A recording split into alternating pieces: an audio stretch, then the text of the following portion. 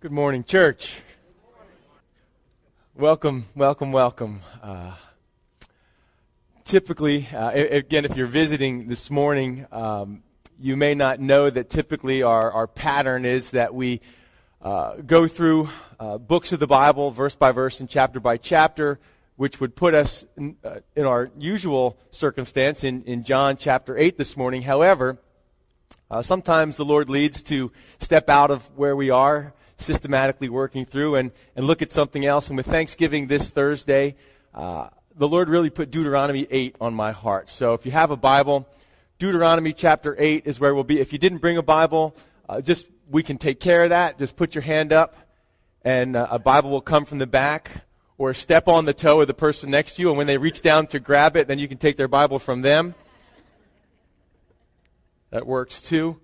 Hands up nice and high, Bibles. If you don't know where Deuteronomy or what a Deuteronomy is, in the front of your Bible there's a table of contents, and it's the fifth book from the beginning, the last book of what we call the Torah: Genesis, Exodus, Leviticus, Numbers, Deuteronomy.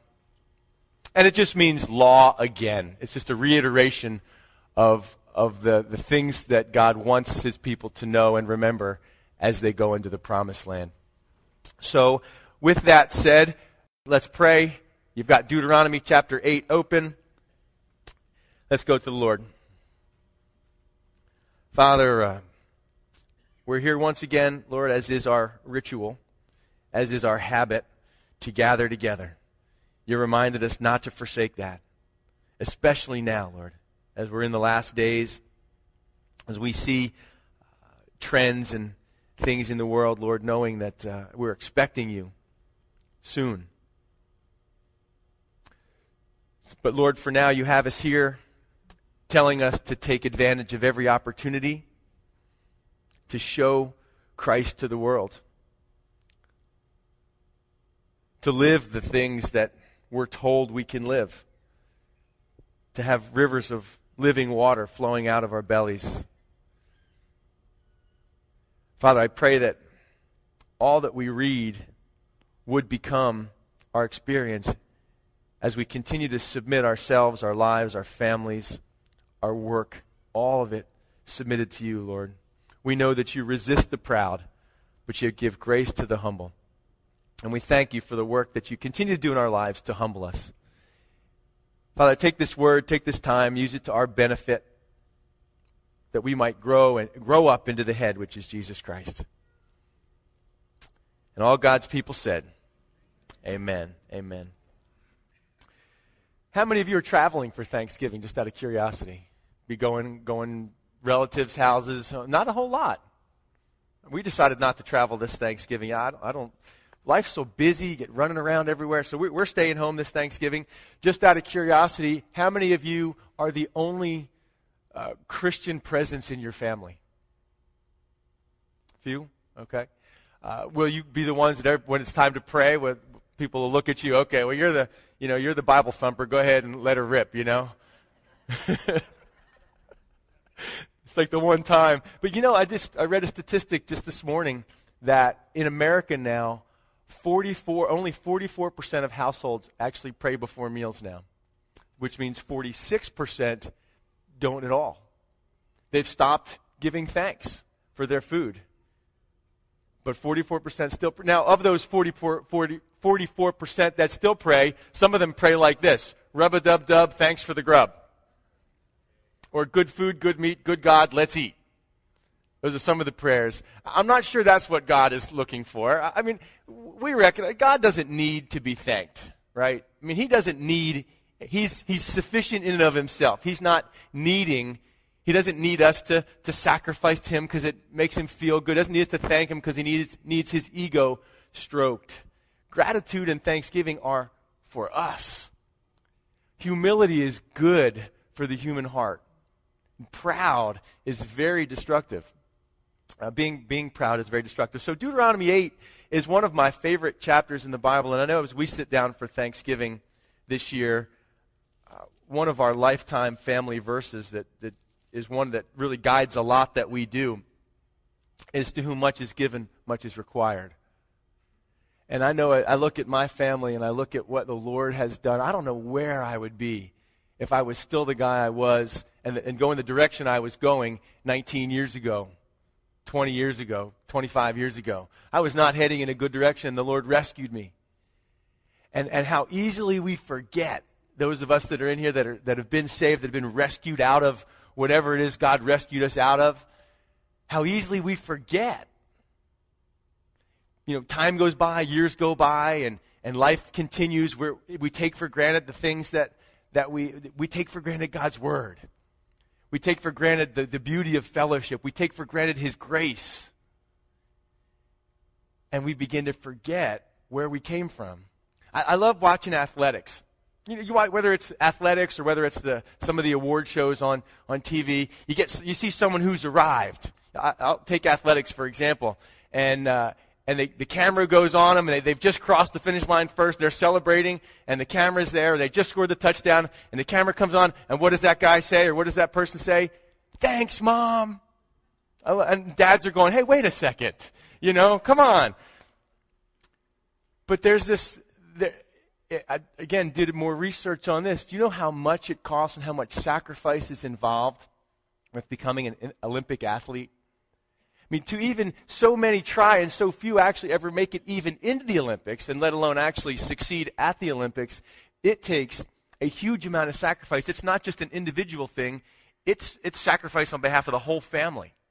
And so for a child to grow up pursuing an athletic dream like that and actually coming to success in that area, and then to say, yeah, look how great I am. I did all by myself. It's like, wow, you really think that? Is that really what you think? I mean, you don't remember what your parents did for you? I mean, I changed your diapers. I brought you into this world, Bill Cosby said. I'd take you out. But that's what Deuteronomy chapter 8 is about. So it's a long chapter. We'll cruise through it at a pretty good click, and we'll stop and make some applications along the way.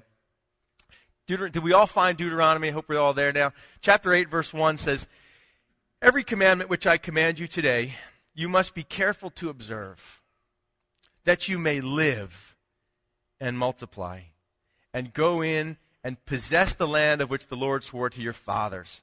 So God had made them a promise to bring them into prosperity, bring them into a good land. They were a people without a land.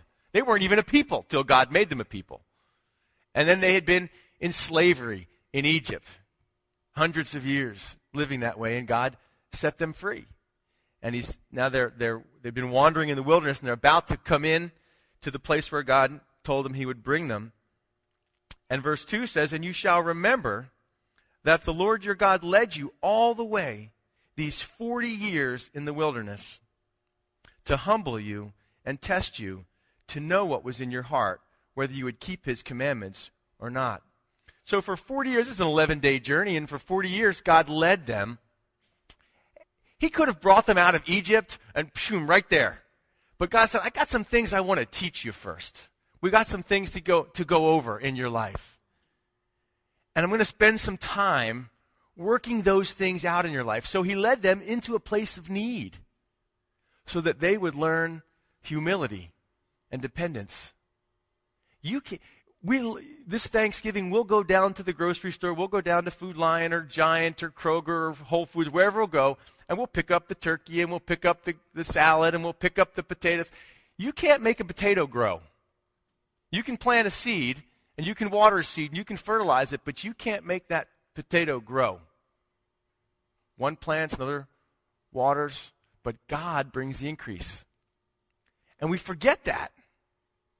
We forget these kind of things. So God says, look, He says, I led you. See, some of you wonder, why don't things go better for me? Why does it seem like I always have these troubles in my life? That's the only way God can keep you close. Because it's when we're in times of poverty that we cry out to God. Oh, God, why is this happening to me? Oh, God, what's going on in my life? Oh, when everything was going good, see, prosperity can be dangerous. Everybody wants to be prosperous, but a lot of prosperous people end up miserable because they forget where it came from. And so poverty or need. So God says, I led you for 40 years in the wilderness. Why? He says, to humble you. You needed to know who you were, and you needed to know who I am. And that's the source of that's where real humility comes from in a person's life, is knowing who you are and knowing who God is. Once you get that straight, it produces worship, it produces humility, and a lot of other things. To humble you and to test you. Now, God knew what was in their heart, but really to know means to demonstrate, to make known.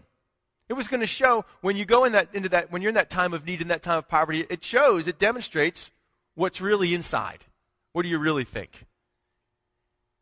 And it's funny about God, our relationship with God, is there's so many people in our country and in our world, especially our country though, that don't want anything to do with God when things are going well. And then when things go bad, two different responses. Some people, that's the best time in their life. That's when they're finally humbled and they finally look up when they're at the bottom. But other people don't want anything to do with God until they need someone to blame. And then they want to talk about God. You didn't want to talk about God when you were being blessed, but now that something's not going your way, now I need God because I need someone to blame. Who are you going to thank this Thursday? Who are your relatives going to thank? You know, one quote I read was, the saddest day for an atheist is when he's thankful and has no one to thank. That's a tough day. I'm so thankful, but you tend to just look in the mirror and say, hey, I'm a self-made man. I did this myself. We'll get there. This is exactly what Deuteronomy says. But he led you these 40 years in the wilderness to humble you, to test you, to know what was in your heart, whether you would keep his commandments or not. So he humbled you, allowed you to hunger. So he let you hunger to the point where you realize that I can't fix this. I can't change this. I'm powerless. And that is it's a tough place to be, isn't it? But it's a great place to be. Has God ever taken you there to that point where you go, we look at your marriage, you look at your kids, you look at your job, you go, I can't fix this. And that can be either very discouraging or very encouraging if you know where to look, to the one who can. And so he says, I allowed you to hunger, and then I fed you with the original superfood, manna. Those of you that are into healthy living, manna was the original superfood. It was manna. You did not know where it was from. Your fathers didn't know. No one had experienced this before. That he might make you know that man shall not live by bread alone, but man lives by every word that proceeds from the mouth of the Lord. This is what the lesson was they were supposed to learn. We were just studying in the Gospel of John, the people, Jesus fed the multitudes. And they kept chasing him down for food, for the physical food. That can keep you alive, but that can't give you life. There's a difference, isn't there? There's a difference between being alive and having life. Man, this is what God wants to teach you and me this Thanksgiving. Man does not live by bread alone. And we go from meal to meal to meal, and some of us are addicted to food, craving food, and all that.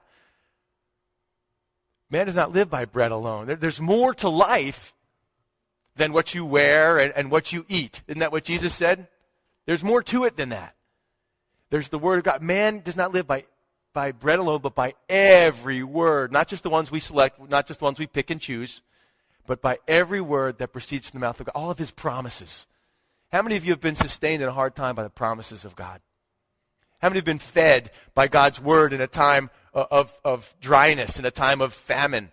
Amen. A lot of us have. And so we know that. We know where to turn. And this is what God is teaching them. Turn to me. Because nothing else, who else do you turn to? I mean, when they're walking through the wilderness and they've got no water. They turn to Moses. Moses, fix this. Moses goes, I can't fix it. And Moses turns to God. God, we can't fix this. You got to fix this. I'm addicted. I'm addicted to this. I'm addicted. I can't fix it. God, you got to fix it. You got to help me. I need help. And sometimes the help comes from a place you'd never expect. Manna. I mean, it means, what is it? They didn't even know what it was, but it fed them. Verse 4 says, your garments did not wear out on you, nor did your foot swell these 40 years. So all this time, God was letting them struggle, letting them have need, and then showing them that, hey, you can come to me. You can come to me, and I will take care of you. We have a good shepherd. Somebody say amen. We have a good shepherd. I have a Father in heaven who loves to give good gifts to his children. When God chose a king, when the people chose a king for Israel, they wanted a guy who was big and tough and strong and handsome. When God chose a king, he chose a shepherd. Someone who would care for. We love Psalm 23. The Lord is my shepherd. Sheep, how many of you have gone down the Food Line and you see a sheep there in the veggie aisle, picking out some salad to eat? No, sheep, they're dependent on the shepherd. Their feet didn't, the manna says their feet didn't swell. That means that the manna, they didn't have any of those diseases that are related to malnutrition. Sometimes when you have a very limited diet, you can get diseases that are related to not getting enough nutrients, enough of the right kind of nutrients. Manna was the original superfood. It contained all that they needed to be healthy during this 40 years that they were fed with it in the wilderness. And I like this, their shoes didn't wear out. Their garments didn't wear out on you. Your feet didn't swell. I mean, I can't find a pair of shoes that'll last 6 months anymore. But my truck now. Every time I read this back, I think my truck, Lord, you're so good. That truck's from 1993, and it just keeps on going and go. It just, I can't wear the thing out. Watch, I'll go out there today and it won't start. But I feel like there's some things in my life where God is just sustained in a miraculous way. And why did he do this? Verse 5, you should know in your heart that as a man chastens his son, so the Lord your God chastens you. Don't take that in a negative way. Chastening or discipline is a very, very good thing. God doesn't discipline us out of his anger. He disciplines us out of love. He knows, listen, God knows the safest place for you and the safest place for me is in his care. And so he has to, because we don't know that. Isaiah chapter 1 says the ox knows his master and the donkey even knows his crib, where his food is. But my people don't know. Isn't that funny? That a dumb ox knows he's got a master. And a donkey, now, I've worked on a lot of donkeys in my days of shoeing horses, and they're interesting animals. I'll leave it at that. But even, the point Isaiah is making is these dumb animals, dumb farm animals, are smarter than many people when they sit down at Thanksgiving and go, let's eat. And they don't consider where it came from. And the Lord disciplines us, shows us where those things come from. Therefore, he says, verse 6, you shall keep the commandments of the Lord your God, to walk in his ways and to fear him. For the Lord your God is bringing you, this is his plan, he's bringing you into a good land, a land of brooks of water, of fountains and springs that flow out of valleys and hills, a land of wheat and barley, of vines and fig trees and pomegranates, a land of olive oil and honey, a land in which you will eat bread without scarcity, in which you will lack nothing, a land whose stones are iron and out of whose hills you can dig copper.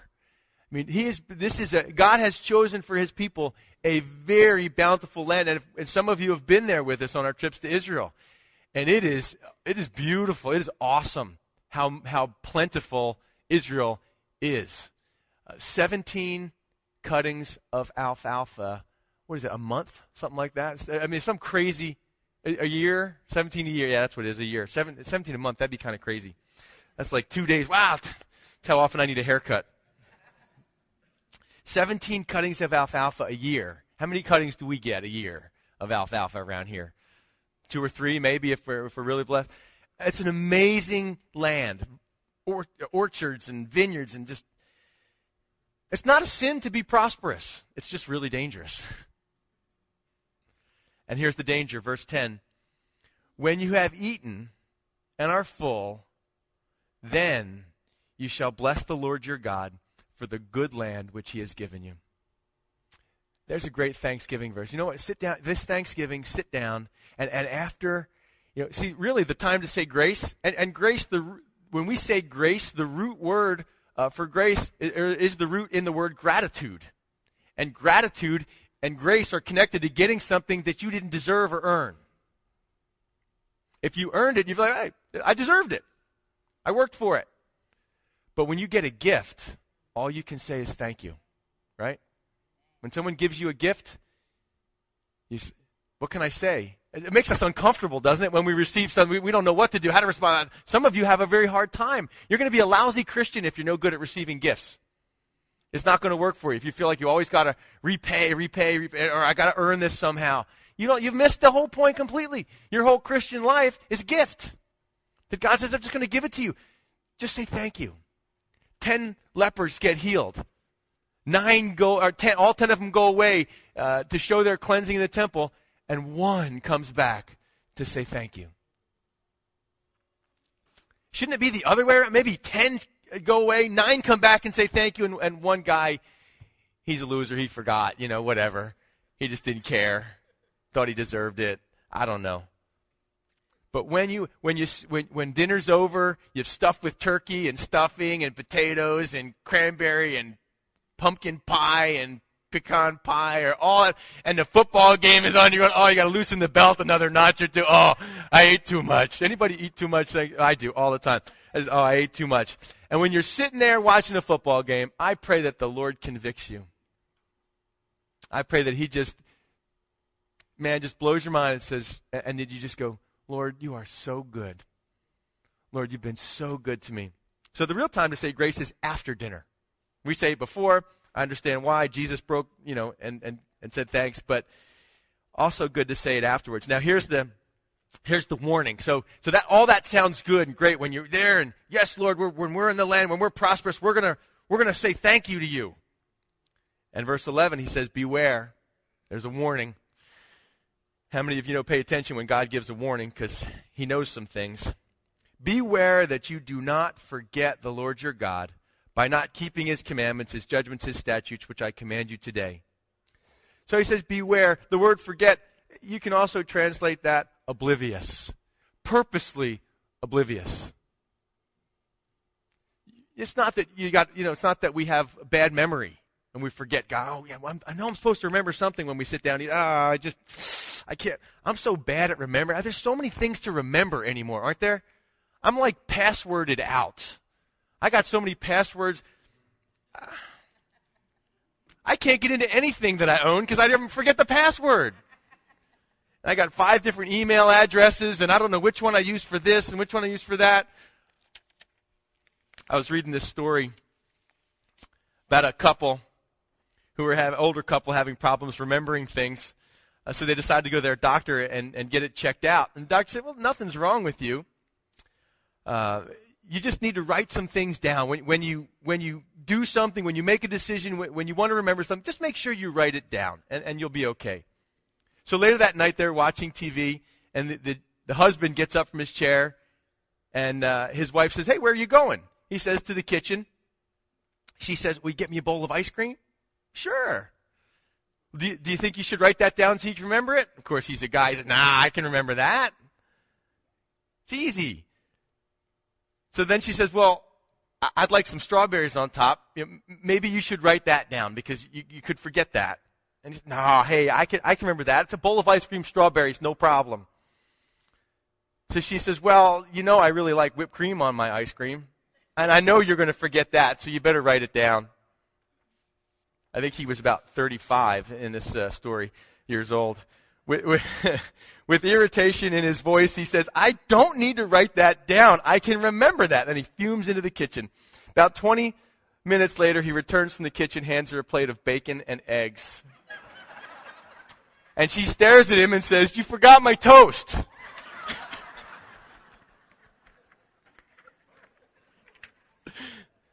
It's so easy to forget, isn't it? We're so forgetful. And here's the problem. Sometimes we forget where we've come from, and we forget where we're going. And so he says, beware that you don't forget. Now, here's a good question. It's Thanksgiving. We've all learned about pilgrims, and we've all dressed up in those silly little costumes when we were in 5th grade and 3rd grade. We do all that stuff. But here's a question. How many of you can name the president that made Thanksgiving a national holiday. Now, mind you, even back to George Washington, a day of Thanksgiving was being celebrated. But until this president that I'm speaking of, it was state by state. Each state kind of came up with their own time to do it and made their own, deal with it. But then one president, because of a woman who wrote to him about it, made it a national holiday. Does anybody know who that president was? Abraham Lincoln. I don't remember learning that in school. And you know what else I didn't learn? What else that I had not been aware of? Now, if you'll permit me to, I have the proclamation from Abraham Lincoln, October 3rd, 1863, in the midst of the Civil War, is when this proclamation was made. This is the proclamation that instituted Thanksgiving in the United States of America. Now, I'm going to read it, and I want you to tell me if America hasn't forgotten. By the President of the United States of America, proclamation, the year that is drawing towards its close has been filled with the blessings of fruitful fields and healthful skies. To these bounties, which are so constantly enjoyed that we are prone to forget the source from which they come, others have been added, which are of so extraordinary a nature that they cannot fail to penetrate and soften even the heart which is habitually insensible to the ever-watchful providence of Almighty God. In the midst of a civil war of unequaled magnitude and severity, which has sometimes seemed to foreign states to invite and to provoke their aggression, peace has been preserved with all nations. Order has been maintained, the laws have been respected and obeyed, and harmony has prevailed everywhere except in the theater of military conflict. While that theater has been greatly contracted by the advancing armies and navies of the Union, needful diversions of wealth and of strength from the fields of peaceful industry to the borders of our settlements and the mines as well of iron and coal as of the precious metals have yielded even more abundantly than heretofore. Population has steadily increased, notwithstanding the waste that has been made in the camp, the siege, and the battlefield. And the country, rejoicing in the consciousness of augmented strength and vigor, is permitted to expect continuance of years with large increase of freedom. So basically what he's saying is, despite the fact that we're at war, we still seem to be prospering. Things still, the fields are still operating, and people are still plowing, and people are still weaving, and there's commerce is still happening, and even despite all the war that's going on. And here's what he says: no human counsel hath devised, nor hath any mortal hand worked out these things, these great things. They are the gracious gifts of the Most High God, who, while dealing with us in anger for our sins, has nevertheless remembered mercy. A little bit longer. Are you still with me? You don't read this in school. At least I never did. It has seemed to me fit and proper that they should be solemnly, reverently, and gratefully acknowledged as with one heart and one voice by the whole American people.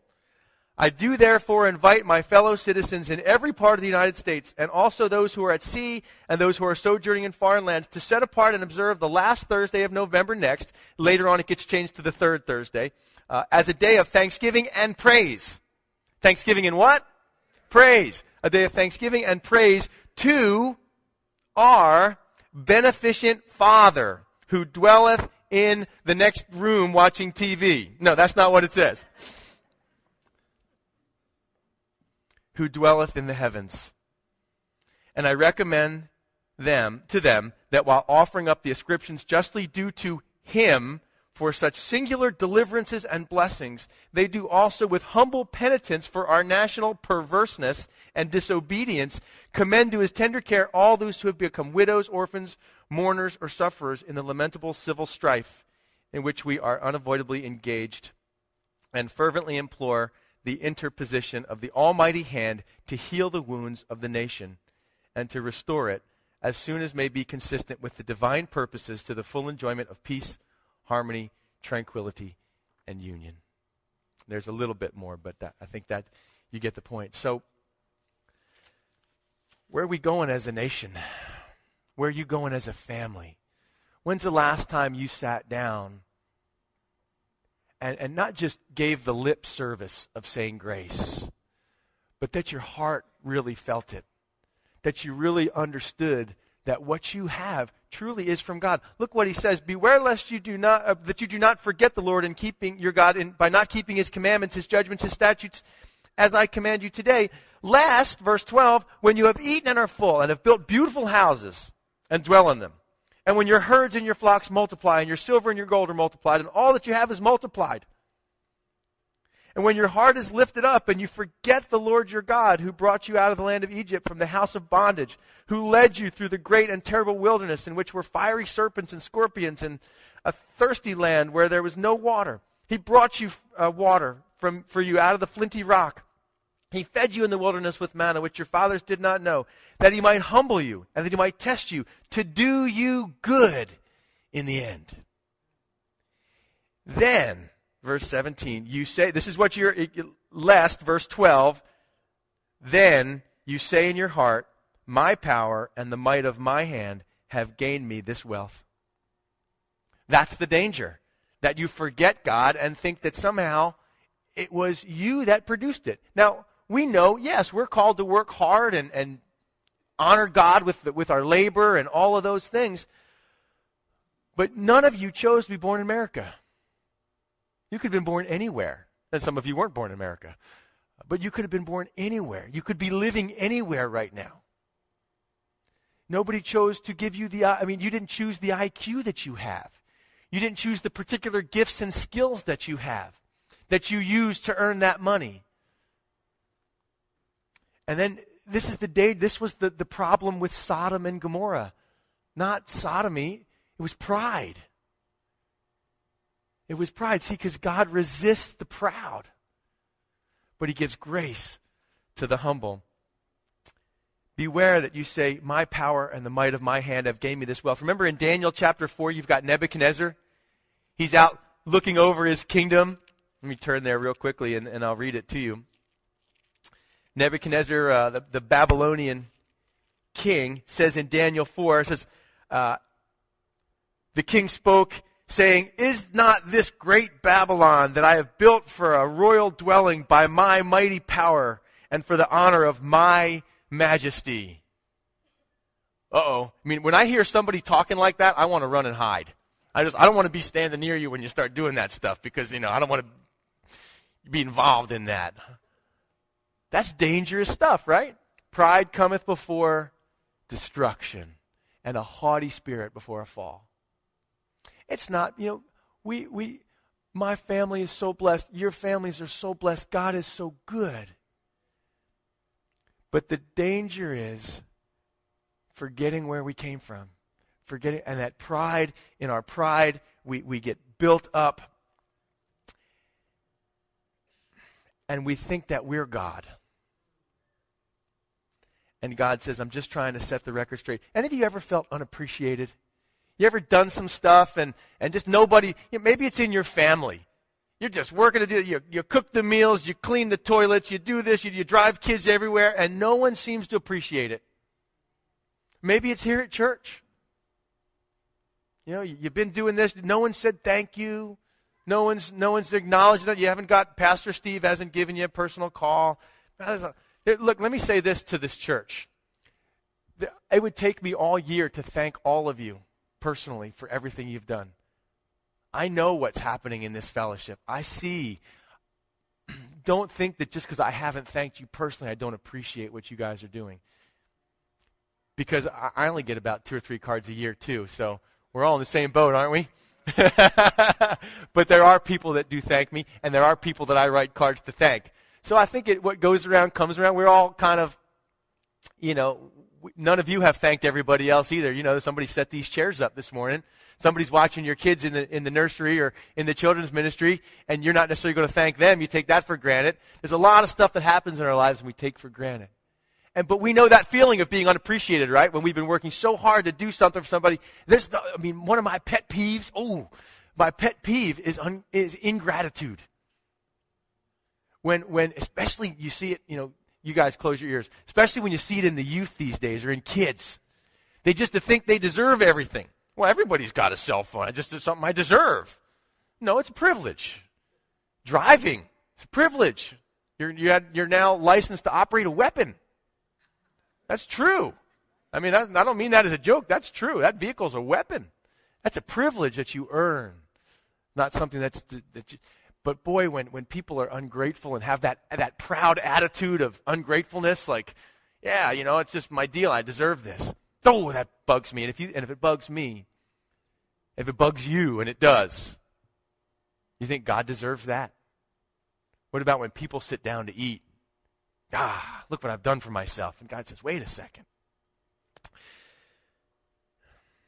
Look at verse 18 and then we'll finish. And you shall remember the Lord your God, for it is He who gives you power to get wealth, that He may establish His covenant, which He swore to your fathers, as it is to this day.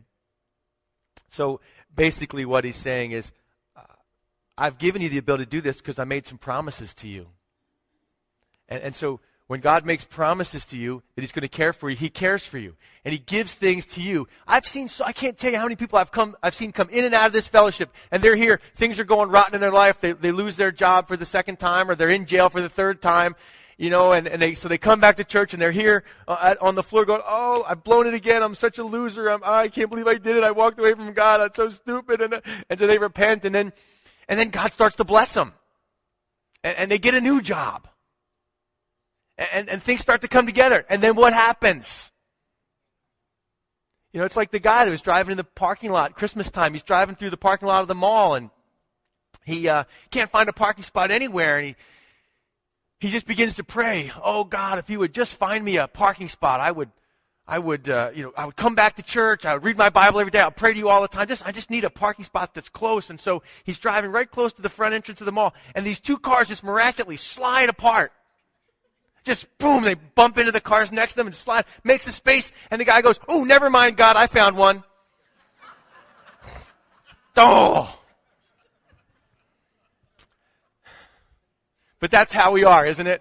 God, I need a job. And you get the call back, oh, never mind, God, I found a job. I didn't need you after all. See how silly I am. It's just a moment of weakness, I really didn't need you. I got it taken care of myself. Or do we? I'm going to invite Phil to come back up. And I don't know where, life is busy, right? And we're all going our 1,000 directions. And in the beginning, Genesis says, God. And it was God who breathed life into Adam. And Adam became a living being. All along, it's been God. Listen to me very, very carefully. In your life, all along, it's been God. All along. Disciplining.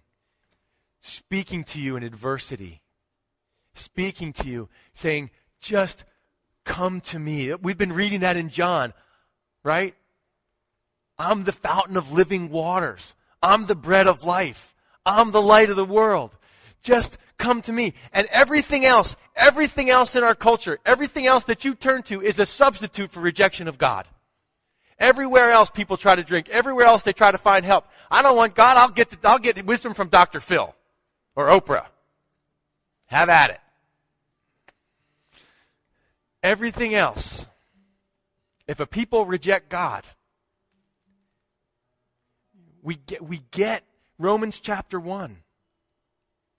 Says that people that should know and that do know God choose not to worship Him and are not thankful. And they exchange the truth of God for a lie, for the lie that He doesn't exist. And God says, okay, build your own society then. See how it goes for you. Kick me out of the schools. Kick me out of government. Take away the 10 Commandments from the courts. Let's all live sinless or sinful lives. Let's just get rid of anything that's moral. Let's get rid of all that stuff. We don't want to, that's not freedom. People would say, I want to be free to do what I want to do. Well, you're not free to take someone else's life. But why is that such a problem for us? Why do we seem to get confused about why are the 10 Commandments so bad? Why is it so bad to pray to God? And what's the alternative that we're asking for? But the nation is as its people are, right? That's all a nation is. It's a community of people, individuals. So let's not shake our finger at the school system or at the president or at the Congress until we first look at our own lives and say, are we acknowledging God? Am I thankful when I sit down to pray? Or do I go to the restaurant with my friends and there's someone I know at the table next to me and I go, I really should pray, but I don't want them to see me praying. Or there you are at work and it's lunchtime and everybody's in the break room and you get your lunch out and you kind of just go, you just do whatever you can not to be seen praying. Because that might be embarrassing. I pray that you have a beautifully grateful Thanksgiving. However much or little that you have. Whatever it is that you have, it's a gift of God. And I pray that you receive it that way. Amen? Amen. Let's stand.